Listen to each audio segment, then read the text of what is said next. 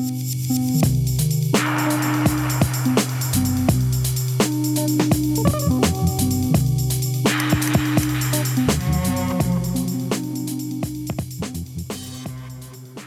to another episode of Bench Talk. I'm your host, Tom Gerard. Today I'm sitting down with New South Wales-based audio, visual and installation artist, Kit Webster. How you going, Kit? Yeah, good, Tom. Thanks for having me in. No worries. Thanks for taking the time.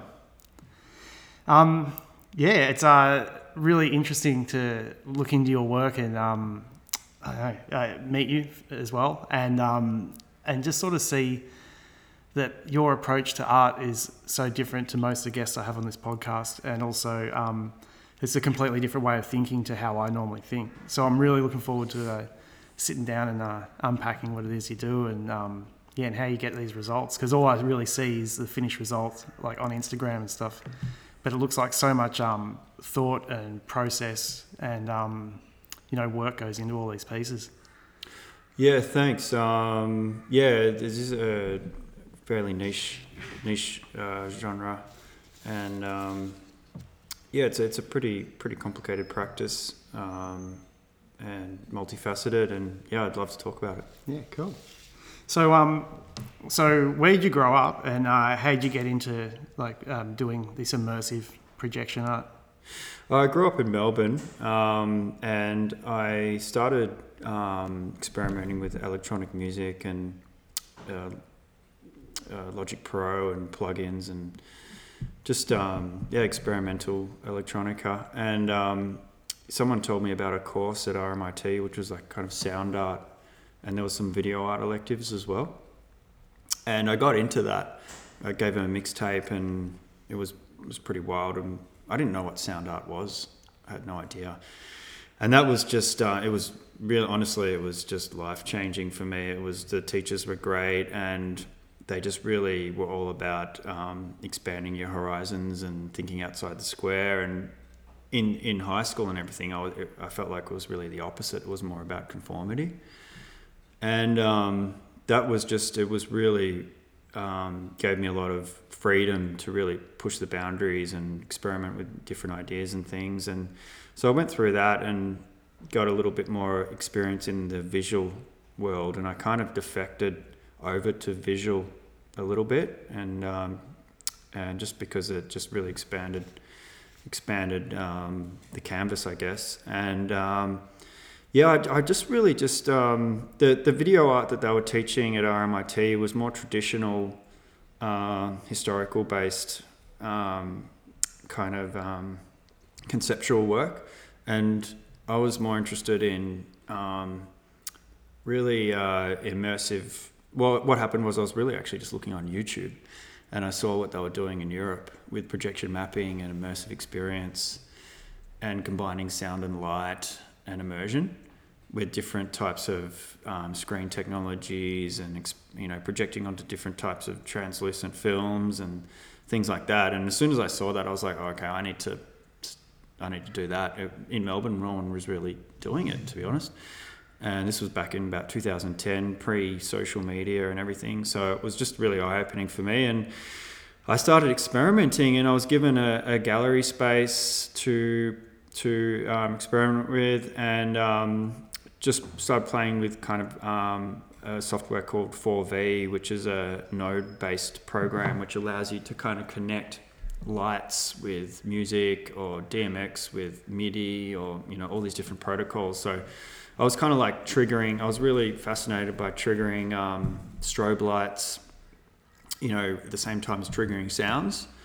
And I made a little installation which involved some music, and it involved some projection mapping onto some geometric forms. And I filmed that with actually my dad came by, and luckily he filmed it on a little point and shoot camera, which I think the resolution was like 640 by 480 or something. I put that on Vimeo, and it went viral at the time, and I applied for an Art Start grant, and ended up in Vienna at this really hardcore interactive studio called Struct. And they were making interactive touchscreen tables, and they were really advanced actually. And that happened, and I was there for a couple of months, and that was an interesting experience. It was a bit too advanced for me though. And I came back and just kept experimenting. I did another installation in Mars Gallery when Andy was in Port Melbourne, and she had a really long tunnel space, and so I really had no money, and I thought, what can I do in this space? And I had one projector. I thought, I want to do something that involves the depth of the space with sound and projection mapping. And so I think I kind of meditated on it and had to think about what would be a good, strong type of shape or geometric shape to build, and ended up with this concentric squares installation, which I called Enigmatica. And ended up working really well, because it started off with a large frame at the front, and then the squares just got smaller and smaller and smaller, and I put a long lens on the projector, so the depth of the focus ran all the way through the depth of the whole installation, which was about 10 meters. So I could make the light shift backwards and forwards as well as sideways, and it was just like so exciting just to play around and put in a few sounds and sound design of the light moving, and then going, okay, I want the first frame to be red, and then excuse me, and then have it shift. And so it was like this really abstract alien type of environment where, I was putting in just abstract soundscapes, and you'd walk in and it's just, you can't really pinpoint your finger on what it was at the time. And so that, and I put that online as well, and that went really well on Vimeo. And I, at the time, pre-social media, I sent it off to some websites and some design websites and blogs and things. And then things just snowballed from there. I was like, next minute I was in Brazil and, in France, and just being part of these really exciting exhibitions and installations. And then from then I just knew this was it. This is what I'm going to be, just keep experimenting with light and sound. And ended up Melbourne kind of drew me back, and I did a lot of little projects in Melbourne as well. There's just so much work there. And it's just been, and I've kind of diversified a little bit out to like kind of LED technology, and I'm playing a little bit with just different types of mediums in terms of sculptural forms and different types of materials. Mm-hmm. And I've moved into kinetic sculpture. I've always wanted to move into kinetic sculpture, which is, I've just built a large helix of mirrors, and that's rotating.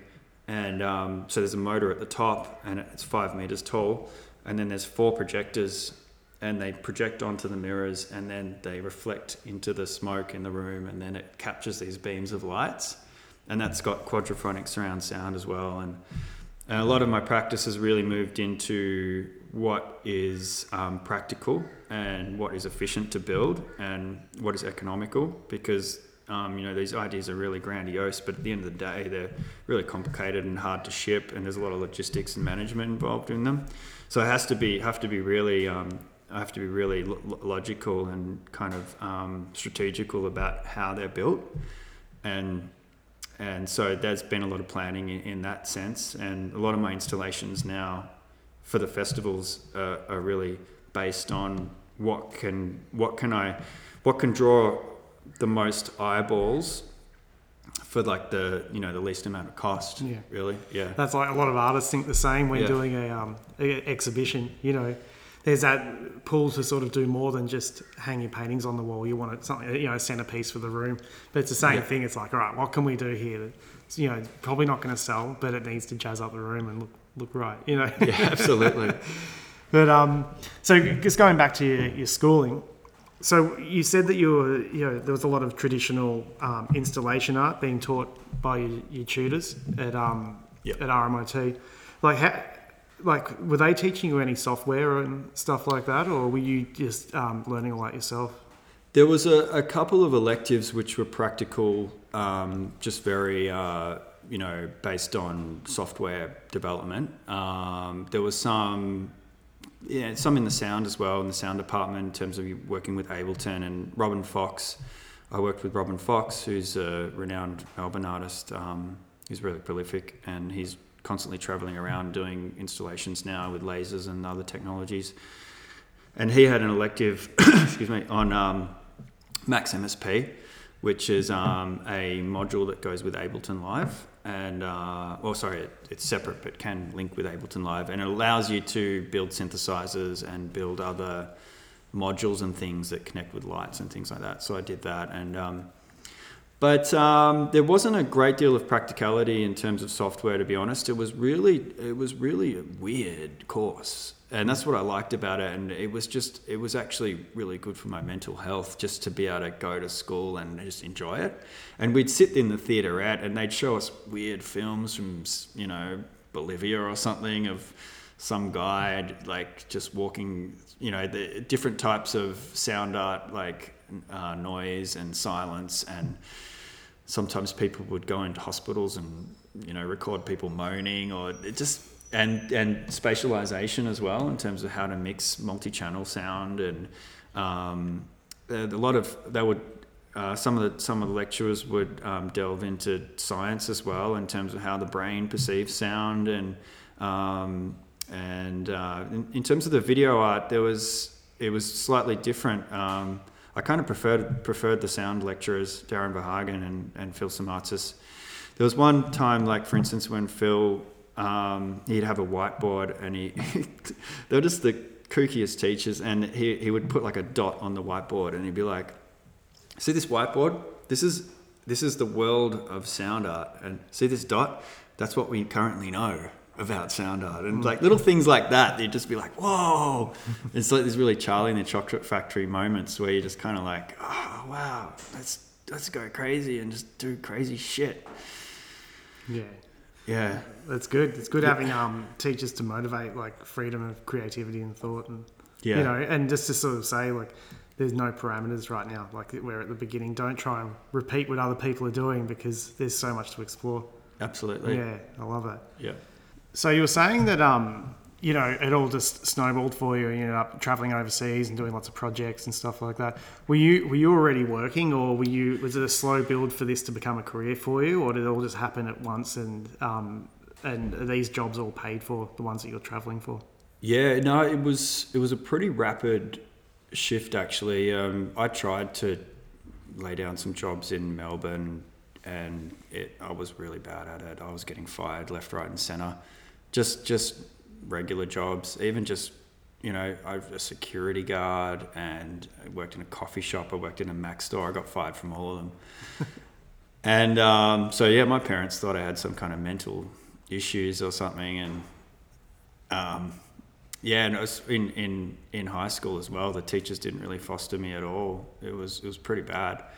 And so that's why it was really eye-opening for me to go to do this university course, and for them to be really just shift everything upside down. And I think, because I've just at the time I was a bit autistic as well, so that at the time the schools didn't really understand that, and so it was difficult to get fostered in that sense.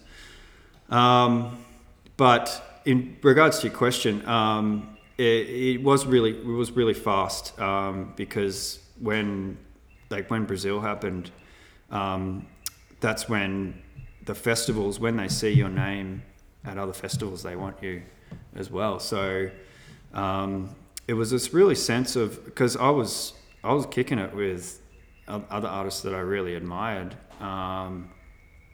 and I was just really blown away that I could have my name on the bill with these other artists. And those are really disciplined artists, and they are really prolific. And I probably didn't master my career as well as I could have, to be honest, in terms of strategical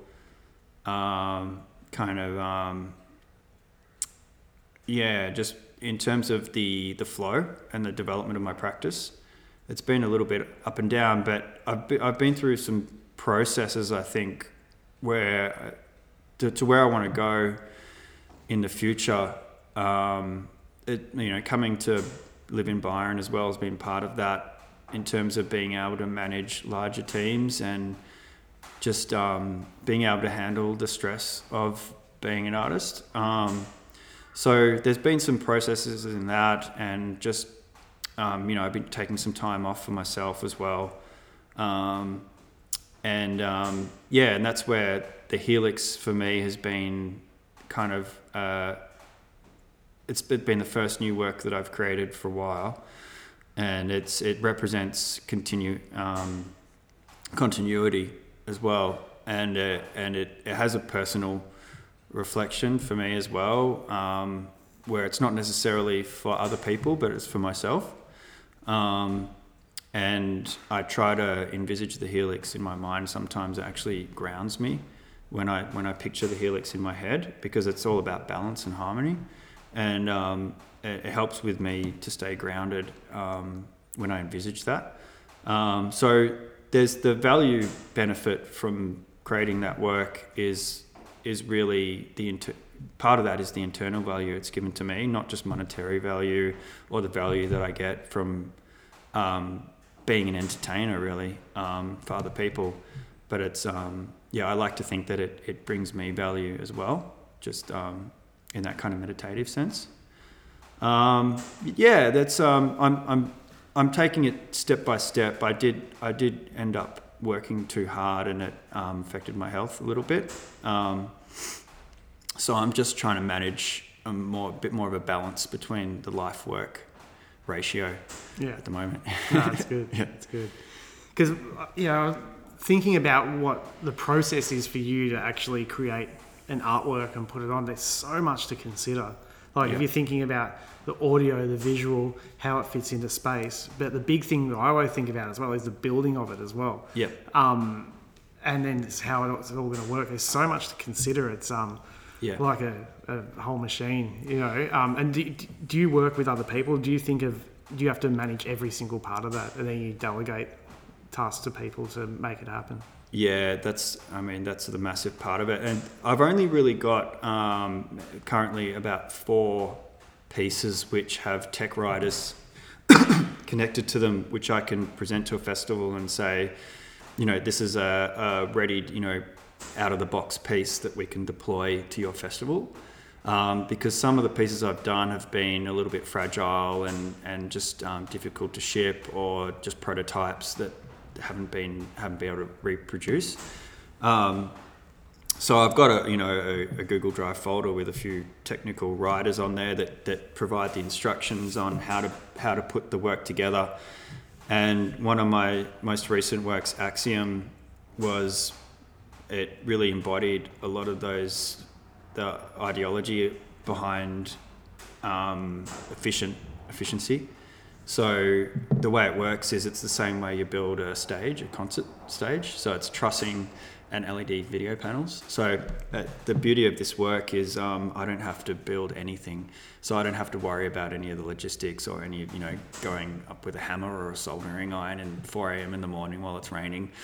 And which I've been in those places and having the client like right next to you going, "Kit, what's happening? What are you doing?" And I'm like, I can't think, and just fine tuning. No, everything's gonna be fine. Don't worry. Yeah, and I'm really trying to avoid those scenarios, and it's really it's a multifaceted thing because of the money factor and the cost factor to do it. And so with Axiom, I send the instructions to the festival, and they will build the entire installation, and it allows me to focus on solely the content. Yeah. So I can, because I'm making all the music, I'm making all the visuals, I'm managing I'm dealing with the client. It's all been just through me. So it's has to be really efficient, and the problem arises when is the time, and so I'll push out some visuals, and then I'll drop that into Logic Pro or Ableton, and then I'll do some beats, and then I'll push that back into the visual program, which is Mode or After Effects or Premiere, whatever it is. And then that's it. It's done, and it's like it's one big experiment, and I just don't get the time to really refine it and choreograph it. So it can be the styles sometimes shift from this experiment I did then. Like I'll literally be in the studio, I'll be playing around, going, oh wow, that's weird, and this and that, and then next minute it's on the installation. There's 1,000 people watching it, and it's it kind of ends up looking like art because some of it's very chaotic and some of it shifts in weird ways, and it's very experimental and just has some really bizarre points where there's no frame of reference in terms of why it did that, or people watch it and they're just kind of like, what? But some parts are really intricate as well in terms of the synchronization between the light and the sound, and I try to put a lot of emphasis on having tight synchronization, so you do get that audio visual kind of hypnotic effect. So that's the same with the Helix. The Helix, packs down into a couple of little boxes, and so it flat packs, and that's the first piece I've had since with Enigmatica that I could just get a local carpenter to build the frames in the country, and that's almost cheaper than shipping them, and that would happen that way. And with Axiom, I literally sometimes I can just turn up with a USB stick and just plug it in, and the content gets uploaded. But what will happen is I've got to be once the installation is set up, it looks completely different on my computer screen. So I want to play with it. Well, I'll say, can we have it for a few days before the festival so I can test the brightness and test the coloring and throw in.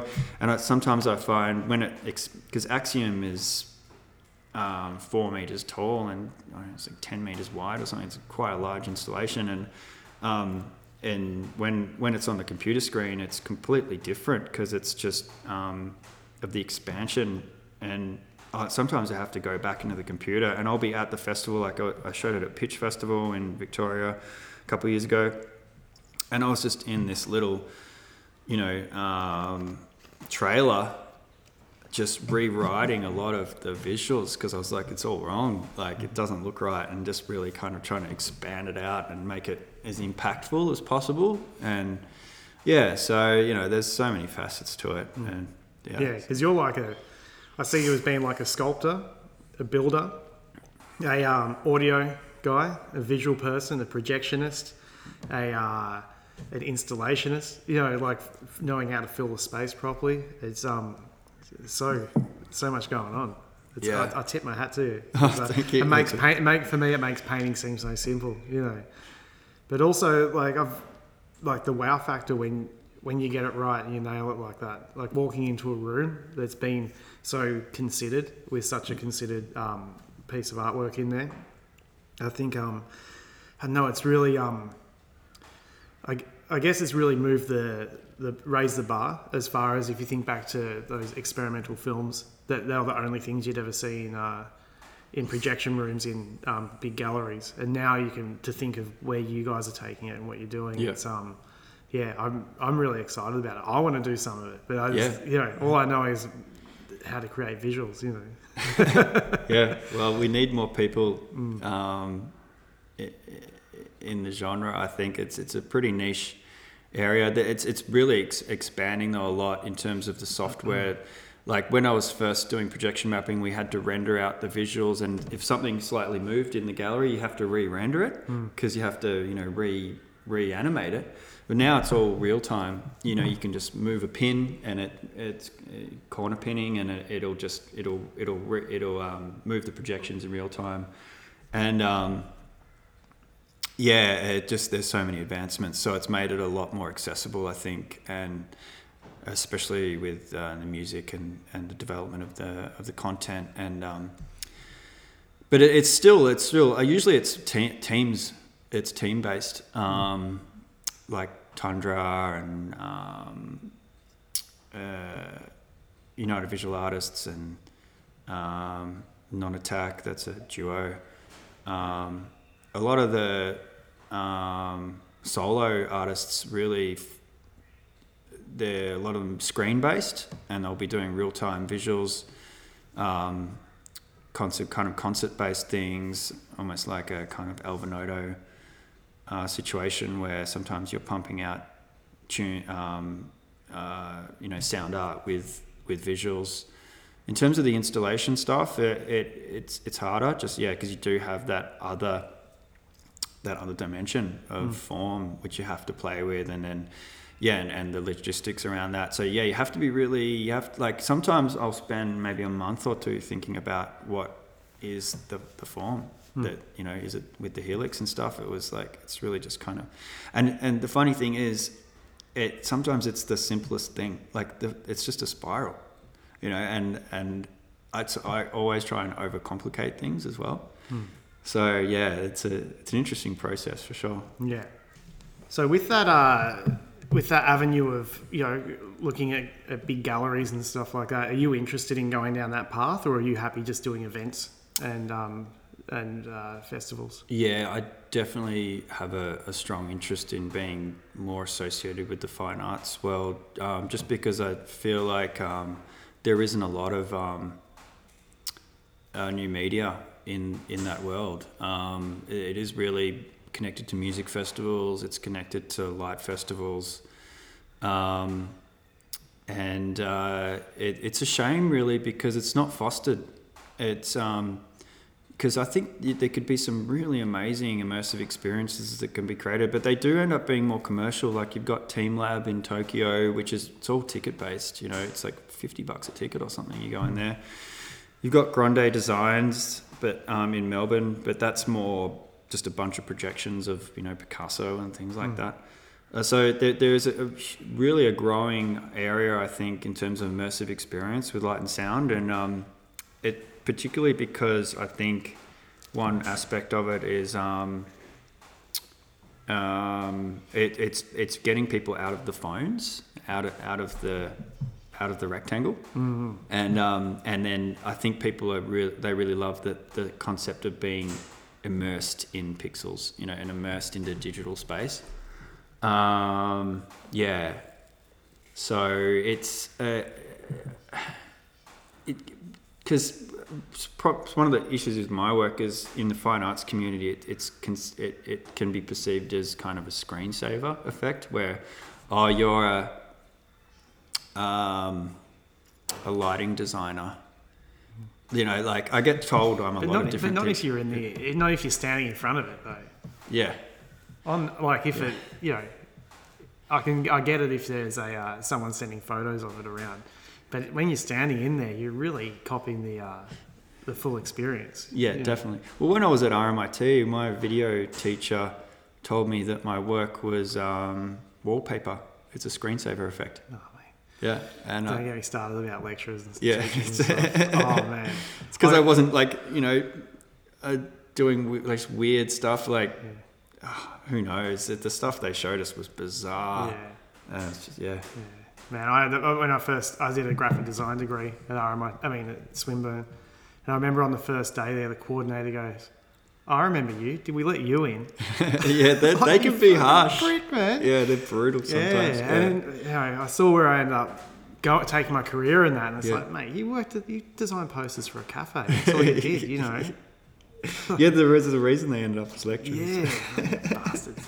Yeah, because you put a lot of faith in them, and then they can really crush you if they play with you sometimes. But I just think so many people are walking around with trauma from things that teachers have said to them. As kids. I remember there was this in high school. There was a girl in my class, and she was really talented. She could paint. She could play the guitar. She could play lots of different instruments and stuff. She was really cool as well, and just had all these talents. But her reading and writing wasn't that good. And I remember the teacher saying, "You're going to end up working in a factory in front of everyone." Yeah. And all us kids who were friends with her were just jealous of all her talent. I can't believe they said it to you. You're the one that's actually going somewhere. Yeah, it's terrible. I mean, it's this conformity, and I think hopefully it's evolving where they're starting to understand, all these neurodivergent, qualities of people and stuff. Yeah, totally. So you touched on before that there's a lot of work in your industry for music and stuff. Have you gone down that route before? Yeah, well, I actually started off in music, doing composition for games and film, and I won a few competitions doing that. I ended up doing music for Neighbours. I'm still getting royalties for that. Oh, cool. Yeah, so I was going to go down that road, but it's really competitive, and I just had more passion for the immersive experience stuff and bring visuals in. Yeah, but you haven't done stuff like stage stuff, like, you know, the backdrop of it when a band's playing. Yeah, I've been there. Yeah. Yeah. That industry is interesting. It's the thing with that is it's great because you can, and it's fun being part of large scale concerts and gigs as a VJ, or being in the visual art department, I guess. The only issue with that is you don't get treated great, like as you're kind of like a roadie, and your brand doesn't get fostered. So, you know, in any promotional material of the gig, it's all about the DJ, and you know, there's nothing said about the visual artist and the VJ. It all gets folded back into the brand of the gig, and also I was keen on making the music as well. So I get asked all the time, you know, can you set that up for such and such DJ? And I'm just like, no, no, it's because I'm doing the music, so it's mine. You can't have it. There's a lot of there's a lot of honor in that, like standing your ground, and you know, it's like an artist, like only like painting within their style. You know, someone's asked them to be someone else, paint like someone else, and it's like, no, I do what I do. You know, I think as when you can stand strong in that area, I think it empowers you to be doing the work that you really want to be doing, because it's a slippery slope, like taking on shit jobs, and people are just dangling a paycheck in front of you and they're just taking it, and man, I've been there myself. Usually with graphic design, not so much with my art, but when I was doing graphic design, I took on a lot of work that I didn't want to be doing. Oh, absolutely. Hated every minute of it. Yeah. I remember running around Melbourne like a headless chicken, just setting up projectors for different conferences and brands, and just being a real, just trying to, because I'd see the money coming in, I'd be like, oh, this is great. And it's, but yeah, it's just, it doesn't have that portfolio value at the end of the day. And just in terms of, sometimes in the past I've found it really difficult working with brands and also it being an art installation, because they'll be like, oh, we want the sequence to end on green, and you know, I can get really dramatic with that, and I'm a bit better now in terms of kind of not letting it eat me up in a way, but it's just been like, I don't want to end it on green. You know, like it's kind of, this is the way I've designed it, and it's connected to this like this inner core and this inner principle, and then it does feel like it's being washed down or desecrated in some way by these other people that they only come into your life momentarily, and then they tell you, you know, how it should be done, and it's like, you know, you want to stay true, and I'm a bit of a purist in that sense. I want to stay true to the vision, and they don't understand the vision as well. They don't know what the vision is, so it's hard to, especially, you know, with what I do, it's hard to present the vision to them, because I've got to create a 3D model of it and all this stuff, and there's some artists like 404.0 in Russia that what they'll do is they'll create a 3D model of the installation, and that will go viral. The 3D render will go viral, and that's how their career started. Wow. Was creating 3D renders of installations, and it looked pretty good and it looked pretty real, and yeah, so, you know, whatever works, I guess, but it's. Yeah, it's like that. It reminds me of an interview I did on here years ago with Rough Mercy, who's an animator, and he does a lot of animation for music videos, and he got his start through downloading a music video the day it came out off YouTube, and then animating all over the top of it and then re-uploading it. Yeah. And his one was getting more views than music video. Oh, really? And so then from that, all the record labels started approaching him because he was making the videos look cooler than the other ones. And I like that. I like that approach. You know, you never know what's going to happen. It's like you can't. You think you know until like you've got to go in and experiment, and then you're like, I didn't know it was going to happen like that. I had no idea, and then it just blows your interpretation of what you think was going to. How things were going to evolve, and that's the issue with a lot of people is they don't go in and do the work, and they don't go in and play and experiment and then realize, it's nothing like what I expected it was going to be. You just got to choose fun all the time, eh? And then just put it out there and see what happens. Well, that's funny you say that, because recently because I've had to kind of reestablish my practice a little bit recently, because I've been a bit out of the loop. And so I've sent the Helix out, or was it Axiom, or anyway, I sent it out to a few festivals, because it used to be just a lot of emails. I'd be getting emails, all kinds of, like, I'd be excited just to check my email account, because it'd be like, hey, do you want to come and project in this dome in Scandinavia? And I was like, fuck yeah. And it's like, but yeah, and it was just, once a week or something, I'd be just getting this crazy shit from all over the world. And that's slowed down a bit recently, just because I haven't really been pushing my practice. But so anyway, long story short, I've had to contact a few festivals, and one of them's come back and said, sorry, we don't take submissions. You just have to go out and enjoy yourself, and then if we see it, then we'll take it. And it's like, well, you don't really understand the way my practice works. It's it has to be funded. I can't just go out and spend, like, to build the installation costs $25,000. I can't just go out and just build it. And I need someone to pay for it to be able to actually build it. So it can get a bit complicated. So Kit, a lot of artists I've spoken to did really well during COVID time. I guess people were looking to buy art. They had a disposable income, all that sort of stuff. With someone so event-based as yourself, and in-person based with your artwork as well, like how did you fare? It was a complete decimation of my practice, but actually in a positive way, because I wanted to take a break.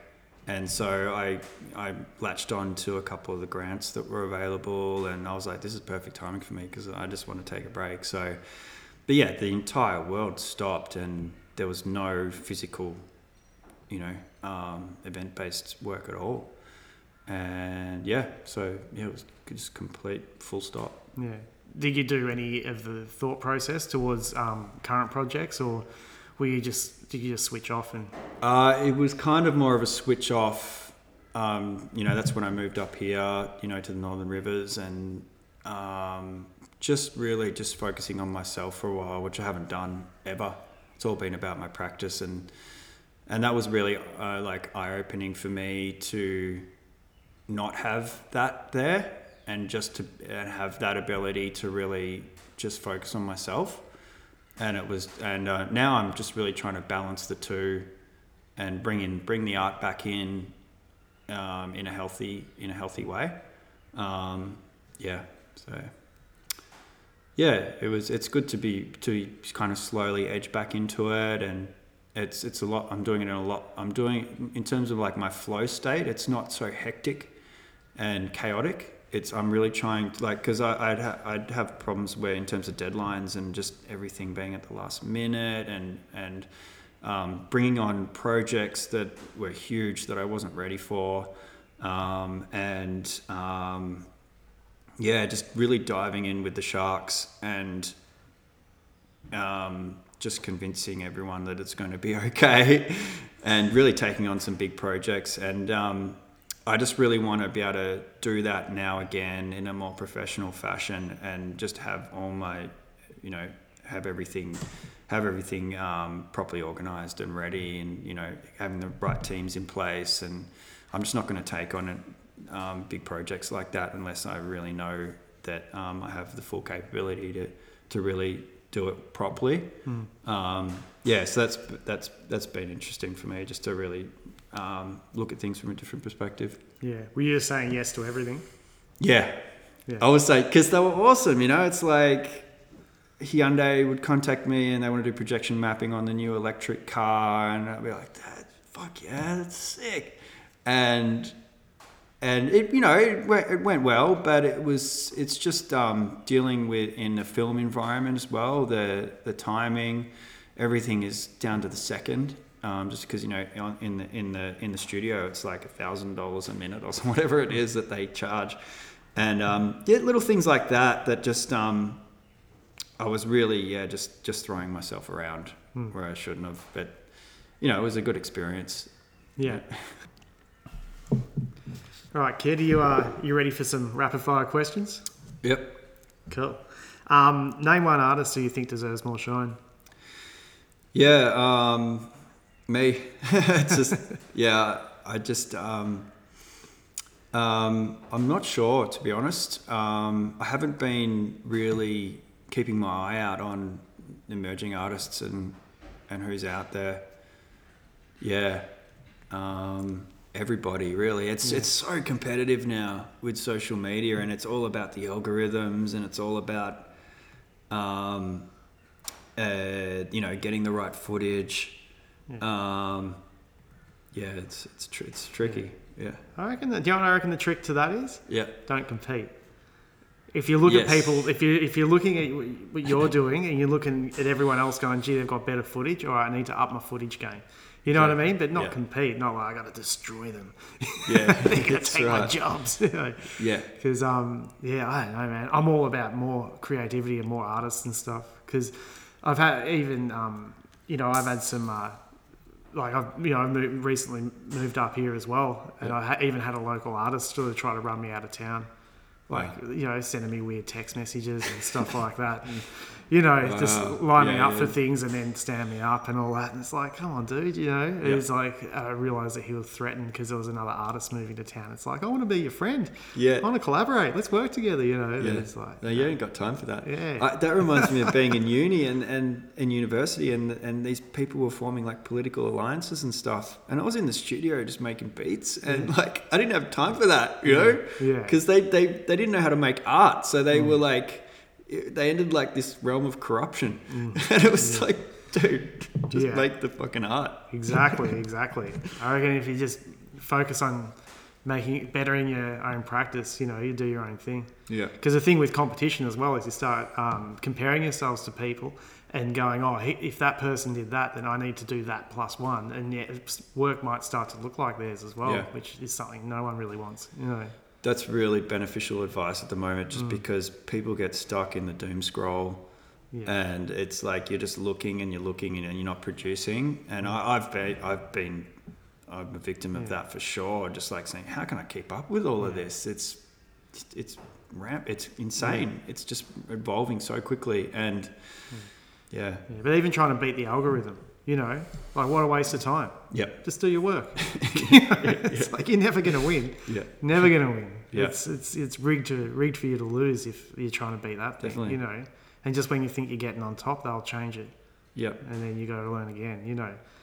I know. I've seen people do it, man. And it's like that's their main focus with their career is trying to, you know, become social media famous or something like that. It's like, I don't know. My theory is if your work's that good, people will notice. Yep. You know, which is obviously the case with you because you're getting flown all over the world, and you know you're having to step back because so many opportunities are coming your way. So congratulations, man. You know. Oh, thanks. And I'm like really. I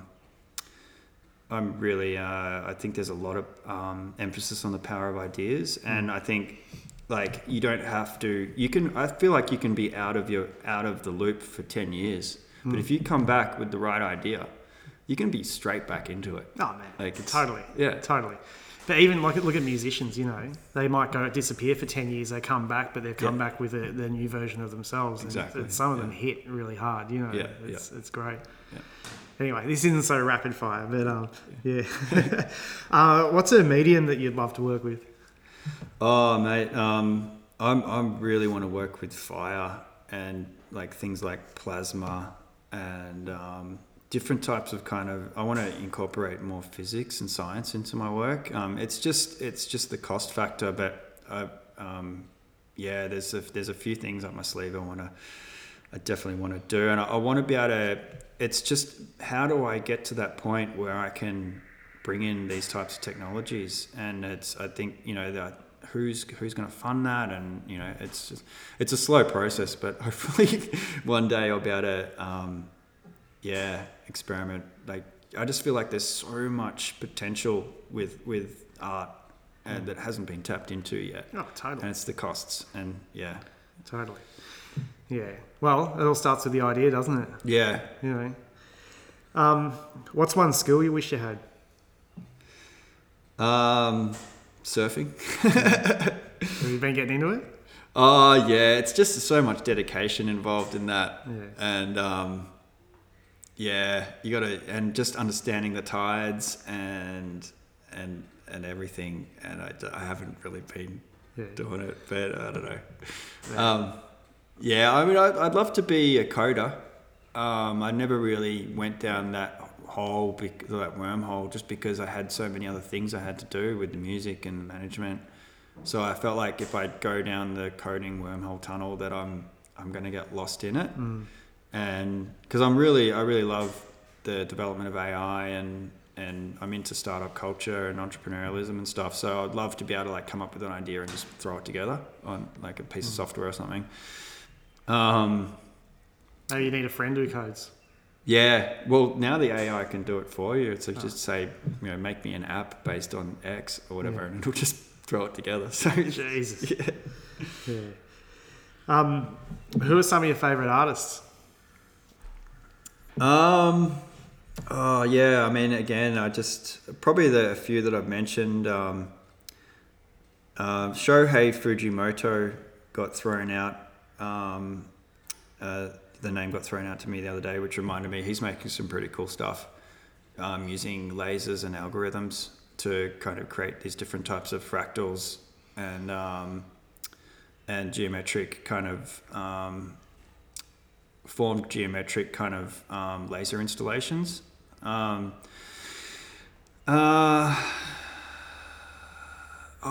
Elliot Woods, his work is really scientific, and he does things like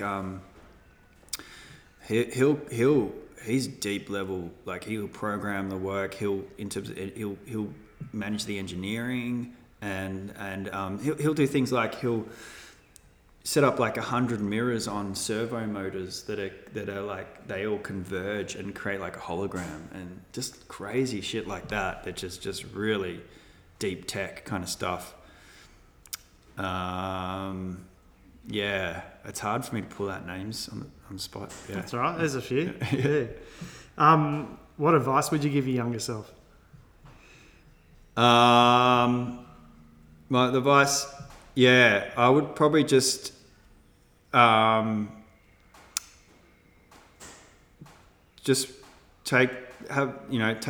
little bit more steady. And less chaotic, I guess. Just more focus on self, more focus on people and relationships, and cultivating myself rather than my practice. I think that's probably what I would do. And I think probably the one thing as well is I go back in time and I tell myself to look at how I want my practice to evolve in terms of its aesthetic. Because a lot of I don't know, I've been kind of in a battle with myself about this in terms of kind of, everything's so different and experimental. It doesn't have that kind of, I love what you do because you have this kind of real aesthetic about your work, and it's quite clear and distinct. Whereas my work is kind of sporadic, and it's like, I'll do this and I'll do another thing that's completely different. And, so I think having that aesthetic and that kind of continuity in terms of style and how the practice evolves over time, because it's almost like a temporal thing. And when you look at a practice and you go, oh wow, that connects to the thing he did back in 2012, and then it's evolved into this area. At the same time, I like the fact that I've kind of pushed myself and experimented into different territories. It doesn't necessarily have to have a distinct stylistic continuity to it, and the way I've laid out the works on my website, I've tried to show a sense of continuity and between the works. But yeah, there's just been so many opportunities that have come through, like, you know, hey, come to projections for a dome in Dubai. That's the world's biggest projection surface. And I'm like, I can't say no to that. So I'm like, how do we slot that into the practice kind of thing? So I think when you work in my medium in terms of doing visuals and music, you do get pushed and pulled a lot into different directions because there's so much demand for that kind of stuff. So yeah, it can be hard to be a purist in terms of that, but something I'm working on. Yeah, but I think with the continuity thing, like for me personally, I'll work on 10 paintings a week. I'm not saying I'll finish 10 paintings a week, but I'll work on 10 paintings a week, and I'll do drawings in the morning, and then I might go out on the weekend with a friend and paint a couple of pieces or something like that. Yep. So there's a lot of art coming out of me, like week by week, day by day. Yeah. And so that breeds continuity, if you know what I mean, because the numbers are high. Yep. Whereas if, you know, it costs you 20 grand to make each piece, you're not banging them out. You're not doing 10 a week anyway. Yeah. You know, so it's harder to build the continuity. But I think it's, you know, if you look back in 10 years' time, you'll see it. It'll be there, but it'll just be showing different, you know, it'll just be coming through in different ways. Like I found when I first quit my job and went full time with my art, I thought my art was jumping all over the place. But then I realised that they were the basis of different styles that would sort of meld together to become my overarching style now. But it's, you know, it's that, like the numbers game. Yeah, absolutely. Yeah. I mean, I was saying to you before, that's what I really admire about what you do is, you've got that routine. And routine is such a healthy thing, and it's like I've had a lack of routine, and and I can go for months just being a complete space cadet, and in one sense, you know, it allows me to think deeply about things, and I'll come up with weird ideas and stuff, but in the same sense, I do get that pause where I'm like, I do want that momentum. I want that that routine. So that's something that I'm working on as well. Yeah. Well, the next question, I think I know the answer to this, but do you keep regular work hours? I'm trying to do that in terms of I'm really maintaining that work-life balance at the moment, really. So I'm keeping regular yoga hours. I've actually had an aversion to sitting on my computer, to be honest, the past couple of years, just because I've realised how stagnated it is, and so I'm only just starting to come back to that and really enjoy the process of entering the matrix. And the thing is, with the phones now, they're almost like it's a whole nother portal into that world, but it's more of like input rather than output. So it's something I'm slowly merging back into. Yeah, I agree. I had an aversion to computers for years after being a graphic designer. I did that for 13 years, and when I became an artist, I just couldn't stand looking at the computer. I reckon it took me about 5 or 6 years to start to warm back to the computer again. It was over COVID time. And it was more through got right into watching like lots of YouTube videos on art and educating myself about art, and then I started writing a bit, which I'd never done before, like writing about my art and learning how to speak about my art, and that was like warmed me back up to the computer. You know, it's now I'm fine with it, but for years I was just like, I'll check my emails and that's it. You know? You got to be careful. It's a death trap, and you got to, it's just managing that world with the physical world. And that's funny because that's how my work. That's one of the ethos of my work is really merging of digital and physical realities. Do you have a dream project you'd love to work on?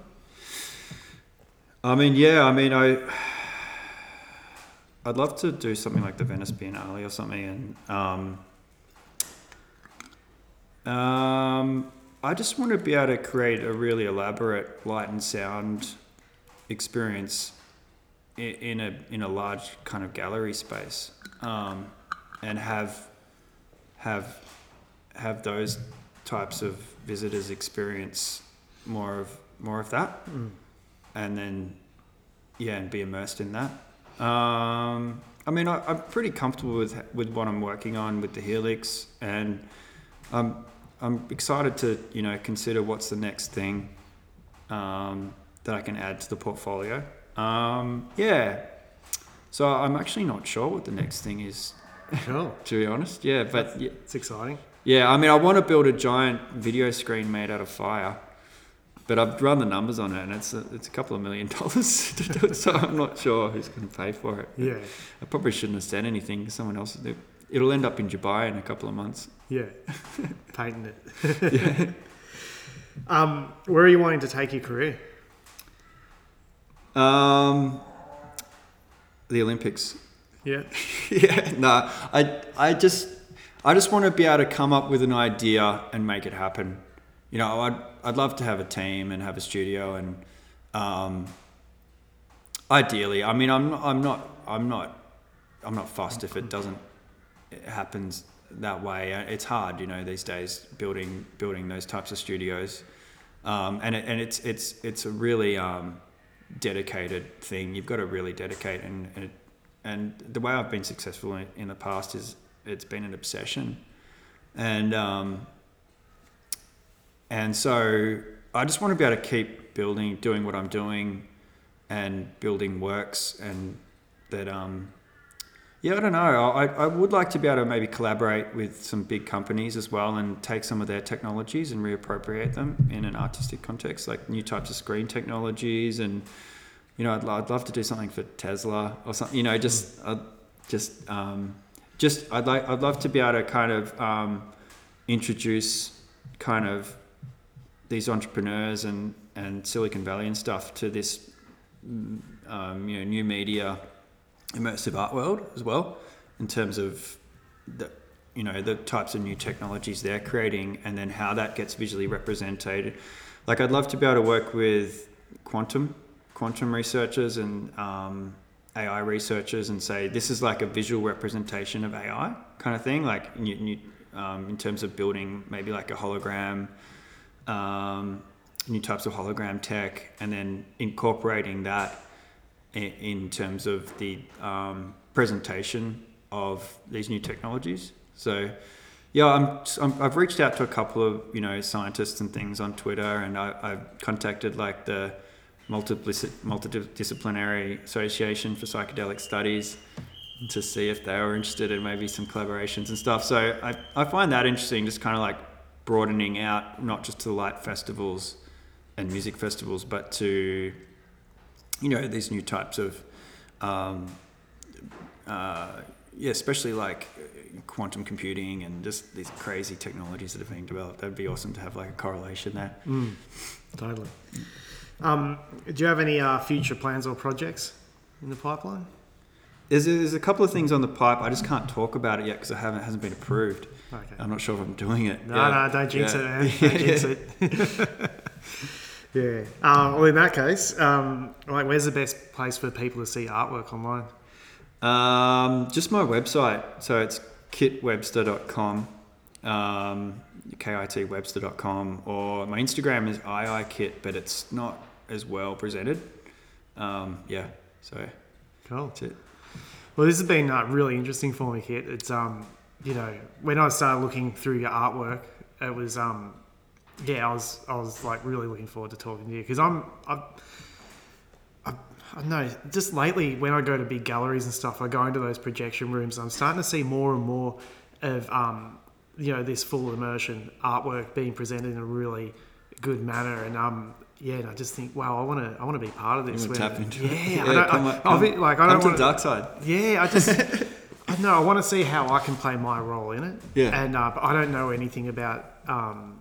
I don't even know about projectors, and I don't make music, and I don't, all I do is do my own artwork, but I'm wondering how I can team up with other people and stuff. And I'm not saying, well, let's team up and do something, but I'm just saying I'm interested to find out more about this, and it's been great talking to you. It's been a real insight. Yeah, I mean, you're already so busy, so I can imagine you've got a lot of things on your plate, but yeah, I definitely implore you dive in a little bit and practice and have an experiment.